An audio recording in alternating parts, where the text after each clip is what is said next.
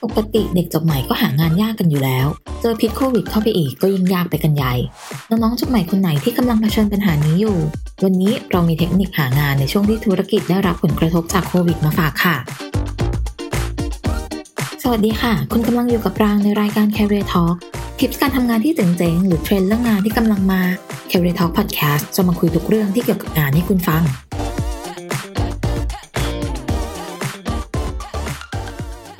ทุกๆปีเนี่ยเราก็จะมีนักศึกษาจบใหม่เข้าสู่ตลาดแรงงานหลายแสนคนเลยค่ะซึ่งปกติน้องๆจบใหม่ก็จะรู้สึกว่าตัวเองหางานยากกันอยู่แล้วด้วยข้อจำกัดเรื่องประสบการณ์การทำงานยิ่งพอมีการระบาดของโควิดเข้าไปอีกก็ดูเหมือนว่าความยากนั้นเนี่ยจะยากขึ้นเป็นเท่าตัวเลยค่ะเพราะโควิดทำให้หลายบริษัทต้องปิดกิจการหยุดกิจการชั่วคราวหรือว่าลดจำนวนพนักงานลงไม่มีนโยบายรับพนักงานใหม่ทำให้ตำแหน่งงานที่รับเด็กจบใหม่ซึ่งปกติก็ไม่ได้มีเยอะอยู่แล้วเนี่ยยิ่งลดน้อยลงไปอีก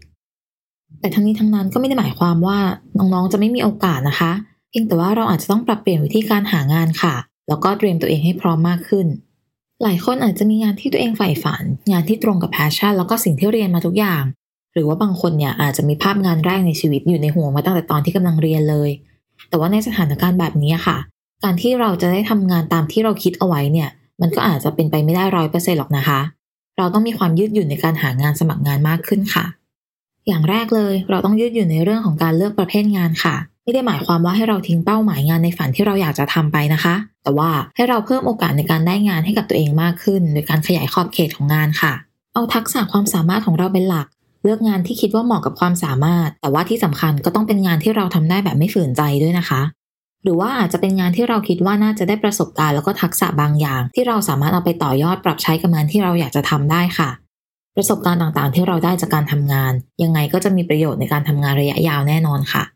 รวมไปถึงประเภทของธุรกิจด้วยค่ะถ้าธุรกิจที่เราฝันอยากทำงานโดนผลกระทบจากโควิดอย่างหนักก็คงเป็นไปได้ยากค่ะที่เราจะได้งานหากโฟกัสของเราเนี่ยอยู่แค่ในธุรกิจประเภทนั้นเราต้องลองเปิดใจลองดูว่าธุรกิจประเภทไหนที่กำลังต้องการคนและพิจารณาดูค่ะว่าเราสามารถทำงานตำแหน่งไหนในธุรกิจอะไรได้บ้างอย่างเช่นถ้าเรามีความสามารถด้านภาษาแล้วก็คิดมาตลอดว่าอยากจะเป็นไกด์ทำงานในธุรกิจท่องเที่ยวตอนนี้เราอาจจะต้องยอมเบนเข็มไปหางานที่เราได้ใช้ทักษะภาษาในธุรกิจอื่นๆที่ยังมีตำแหน่งงานเปิดรับเด็กจบใหม่ค่อนข้างสูงไปก่อนค่ะเพราะถ้าเรามุ่งแต่จะหางานในธุรกิจท่องเที่ยวที่ได้รับผลกระทบเต็มๆโอกาสที่เราจะได้งานก็คงมีไม่มากเท่าไหร่จริงไหมล่ะคะนอกจากนั้นเนี่ยการฝากประวัติไว้กับเว็บไซต์หางานอย่าง Job Thai ก็เป็นอีกหนึ่งช่องทางค่ะเพราะถ้า HR เขาเข้ามาค้นประวัติเราได้เห็นว่าทักษะที่เรากรอกเอาไว้ตรงกับงานที่เขากำลังเปิดรับสมัครอยู่ก็อาจจะทำให้เราได้งานซึ่งอาจจะเป็นงานที่เราไม่เคยคาดคิดมาก่อนว่าเราจะทำได้ก็ได้นะคะต่อมาก็คือเปิดใจให้กับการทำงานรูปแบบอื่นนอกเหนือจากงานประจำค่ะการได้ทำงานประจำมั่นคงมีรายได้แล้วก็สวัสดิการที่แน่นอนเนี่ยอาจจะเป็นสิ่งที่เด็กจบใหม่หลายคนมองหาแต่ว่าการทำงานที่เป็นแบบโปรเจกต์หรือว่าสัญญาจ้าง3 เดือน 6 เดือนก็ไม่ใช่เรื่องแย่นะคะเราจะได้เรียนรู้ทักษะการทำงานต่างๆรวมทั้งได้ประสบการณ์การทำงานแล้วก็คอนเนคชั่นที่มากขึ้นค่ะซึ่งสิ่งเหล่านี้เนี่ยเราสามารถเอามาใส่ในเรซูเม่ของเราได้ทั้งนั้นที่สำคัญถ้าเกิดว่าสถานการณ์ของบริษัทเขาพร้อมที่จะจ้างพนักงานประจำในระหว่างที่เราทำงานแบบสัญญาจ้างอยู่บริษัทก็อาจจะเสนอให้เรามาเป็นพนักงานประจำเลยก็ได้ค่ะเพราะว่าเขาไม่ต้องมาเริ่มสอนงานใหม่หรือว่ามาวัดดวงกันใหม่ว่าคนที่รับเข้ามาเนี่ยจะโอเคหรือเปล่า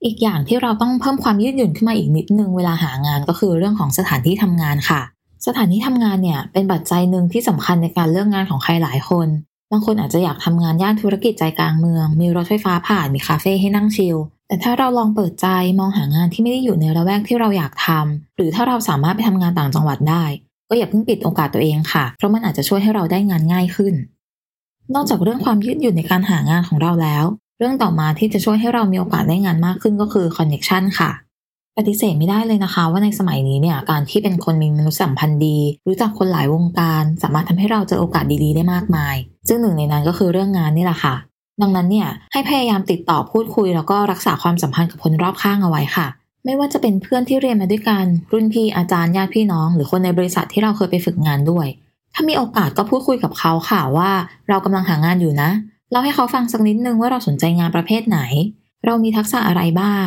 งให้เขาช่วยส่งข่าวเวลาเห็นตำแหน่งงานที่เหมาะกับเราเปิดรับสมัครอยู่บางทีในบริษัทที่เขาหรือว่าเพื่อนๆของเขาทำงานอยู่อาจจะกำลังมองหาคนมาทำงานอยู่ก็ได้นะคะนอกจากนั้นเนี่ยระหว่างที่เราหางานอยู่ก็อย่าลืมใช้ช่วงเวลานี้ในการพัฒนาทักษะแล้วก็หาความรู้ใหม่ๆเพิ่มเติมค่ะ ถ้าเราสามารถเรียนต่อได้มีครอบครัวซัพพอร์ตโดยไม่จำเป็นต้องรีบหางานทำหรือกำลังลังเลว่าจะเรียนต่อดีหรือว่าทำงานก่อนดี